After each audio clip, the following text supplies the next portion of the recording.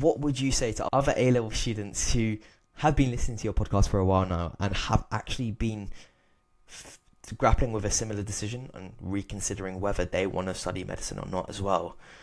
Like, obviously, you're not here to tell people this is a personal decision to you, but a lot of people would have found you to be inspirational, like talking to, being in the same position as they are and talking to people about going into medicine. And so to them, it might be a bit of a shock and a bit of a setback to them and make them reconsider, actually, is medicine right for me as well? What would you say to them?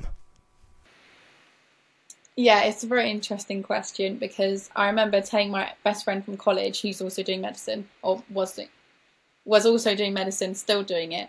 And when I told her, basically, she said at the start of college she had 10 friends who wanted to do medicine, and now there's only her and one other person.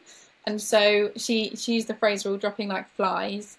So it's interesting that that's happening, and I'm sure there's many similar reasons to do with the current doctors and the current state of everything that's going on that we've mentioned.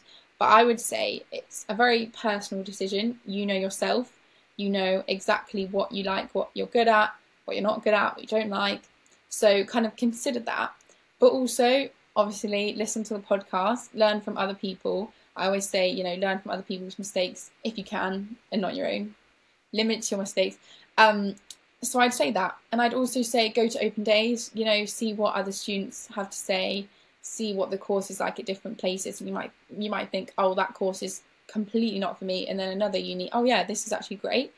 And I'd say go on work experience as well, definitely. If you haven't already, get some work experience in, because that is very commonly a make or break for people at this stage. So if you're kind of on the fence and you want to know, is this right for me, not just being a scientist but being an actual doctor going into medicine, I would definitely try and get as much work experience as possible, and you can see what the life of a doctor is actually like and what you're getting yourself into. And that's probably what I'd say.